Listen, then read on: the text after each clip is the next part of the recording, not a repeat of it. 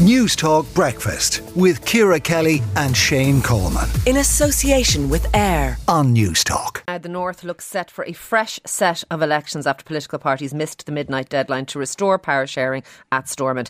It means that the Assembly elections will likely take place for the second time this year on December 15th. And our chief reporter Barry White has been to Lisburn, which is in the Unionist stronghold of the Lagan Valley, and people in the DUP leader Jeffrey Donaldson's home constituency do not want an election. I think it's just going to be a waste of time because the same people will get in. And do you think people like yourself, the general public, have bigger concerns now than an election? Oh yes, well, I'm a pensioner myself. The bills are going up. The house is getting cold, the heat's not on. Look at the money it's going to cost. 6.5 million, they reckon, an election will cost? No parties wanting it. The DUP, what do you make of them not going back in to Stormont? Well, I haven't voted for a while because they promise this and they promise you that and they promise you that. DUP should get back in the Stormont and get things up running. Now, that was our chief reporter Barry White bringing you those people's views from Lisburn. And I'm joined now by Owen Tennyson, Alliance Party MLA for the Upper Bann. Owen, good morning to you. Your reaction, you must be frustrated at this point. Frustrated is putting it mildly, Ciara. I'm ashamed and embarrassed to be part of what has become an absolute circus. I think the people that you spoke to in Lisburn broadly reflect the views of people in Northern Ireland who've been through all of this before. They are angry and frustrated that their politicians aren't there to support them with the cost of living and deal with issues in our health service, and instead are engaging in what is effectively a self-indulgent stunt and a sideshow. We know from history that elections do not solve anything in Northern Ireland. They simply deepen the crisis. We were here in 2002. There was an election in 2003. And the Assembly wasn't restored until 2007.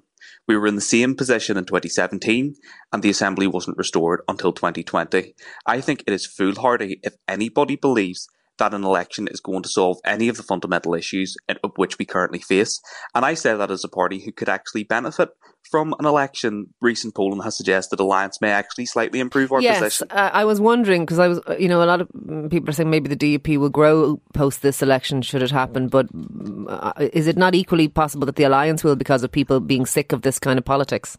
Well, yes, but ultimately it shouldn't be about party interests. I mean, it's unlikely to change dramatically the landscape of politics in Northern Ireland, nor will it solve any of the fundamental issues. I think the Secretary of State's time would be much better invested looking at how we reform the institutions to end this cycle of ransom politics and ensure no one can treat the people of Northern Ireland as leverage. I think, first of all, what he needs to do is accept that it's madness to do the same thing over and over again by going to an election, and put Stormont on ice and allow time for us to start to deal with some of those fundamental issues. He also needs to deal with the issue of salaries, because it is frankly disgraceful that MLAs continue to be paid their full salary for jobs that some of us won't do and some of us can't do. And he also needs to lay legislation to introduce a budget for Northern Ireland, because our public finances are not being managed properly and are spiralling out of control. Couple of things, Owen. What would you like to see happen then? I spoke to Ben Lowry yesterday and he said that he would like to see more time given and some people might say kicking the can down the road into maybe January, February. Is that something that you would prefer to see happen rather than an election? Or what do you think would help this kind of a deadlock? Well, I actually think that is one thing that people in Northern Ireland are agreed on, because we've been here before. We do need more time, but we shouldn't be allowed to simply drift. There needs to be an active effort and engagement and time and resources invested in trying to get the Assembly and Executive restored.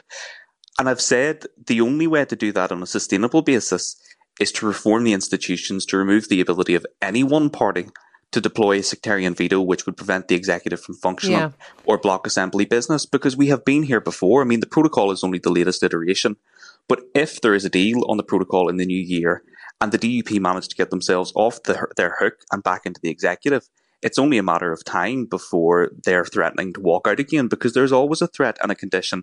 I mean, during the last mandate of the Assembly, the only thing that kept the executive together was COVID. I mean, it felt like lemmings over a cliff, where the Alliance Party and others were trying to keep Sinn Féin, the DUP and that executive working together. And can I ask you, as the spokesperson for the Alliance, that kind of dichotomy between the DUP and Sinn Féin, I'm sure it's very frustrating, but the fact that they have this veto, that they can veto power sharing, does that need to change? Because obviously the Alliance, you have grown hugely in popularity, you have a mandate, all of that. Do we need to look at new politics in the North in a different way? Absolutely, Ciara. I mean, first of all, it's important to say that blame for this current impasse lies squarely at the feet of the DUP. But what the DUP and Sinn Féin have in common is they have a vested interest in the structures of the Assembly, and they both refuse to support reform of the institutions. Okay. And the institutions don't currently treat everyone in Northern Ireland equally. For example, in the vote yesterday at the Assembly, a cross-community vote was called, and only nationalist and unionist votes were effectively counted. So for those of us who are actually cross-community MLAs, our votes counted for less. Okay. And that is the fundamental issue that is actually enabling the DUP to block the appointment of a speaker on this occasion. Causing sectarianism to persist to some extent. Can I ask you one last question? Obviously, there's been some talk about what would happen. Our Taoiseach here has said that he doesn't want to see a return ever to direct rule from Westminster. He's talking about joint administration. Westminster is saying no. Do you have a view on that? What could happen if power sharing is not restored at all? Well, Ciara, look, we've said the reality is that Irish involvement in Northern Irish affairs has been acknowledged as far back as the Anglo-Irish Agreement. So it would be bizarre if there was not some Irish dimension to whatever replaces the institutions of the Good Friday Agreement should they not be functioning. We already have, for example, the British-Irish Intergovernmental Council, which meets to consider non-devolved matters. It's possible that, for example, they might take an expanded role. But no one wants to be in that position, and the DUP are the people who are most likely to be opposed to that, and yet they're the people creating the conditions of being the catalyst for that to happen. Owen, thank you very much for speaking to us this morning. That is Owen Tennyson, their Alliance Party MLA for Upper Bann. News Talk Breakfast with Ciara Kelly and Shane Coleman. In association with AIR. Weekday mornings at 7 on News Talk.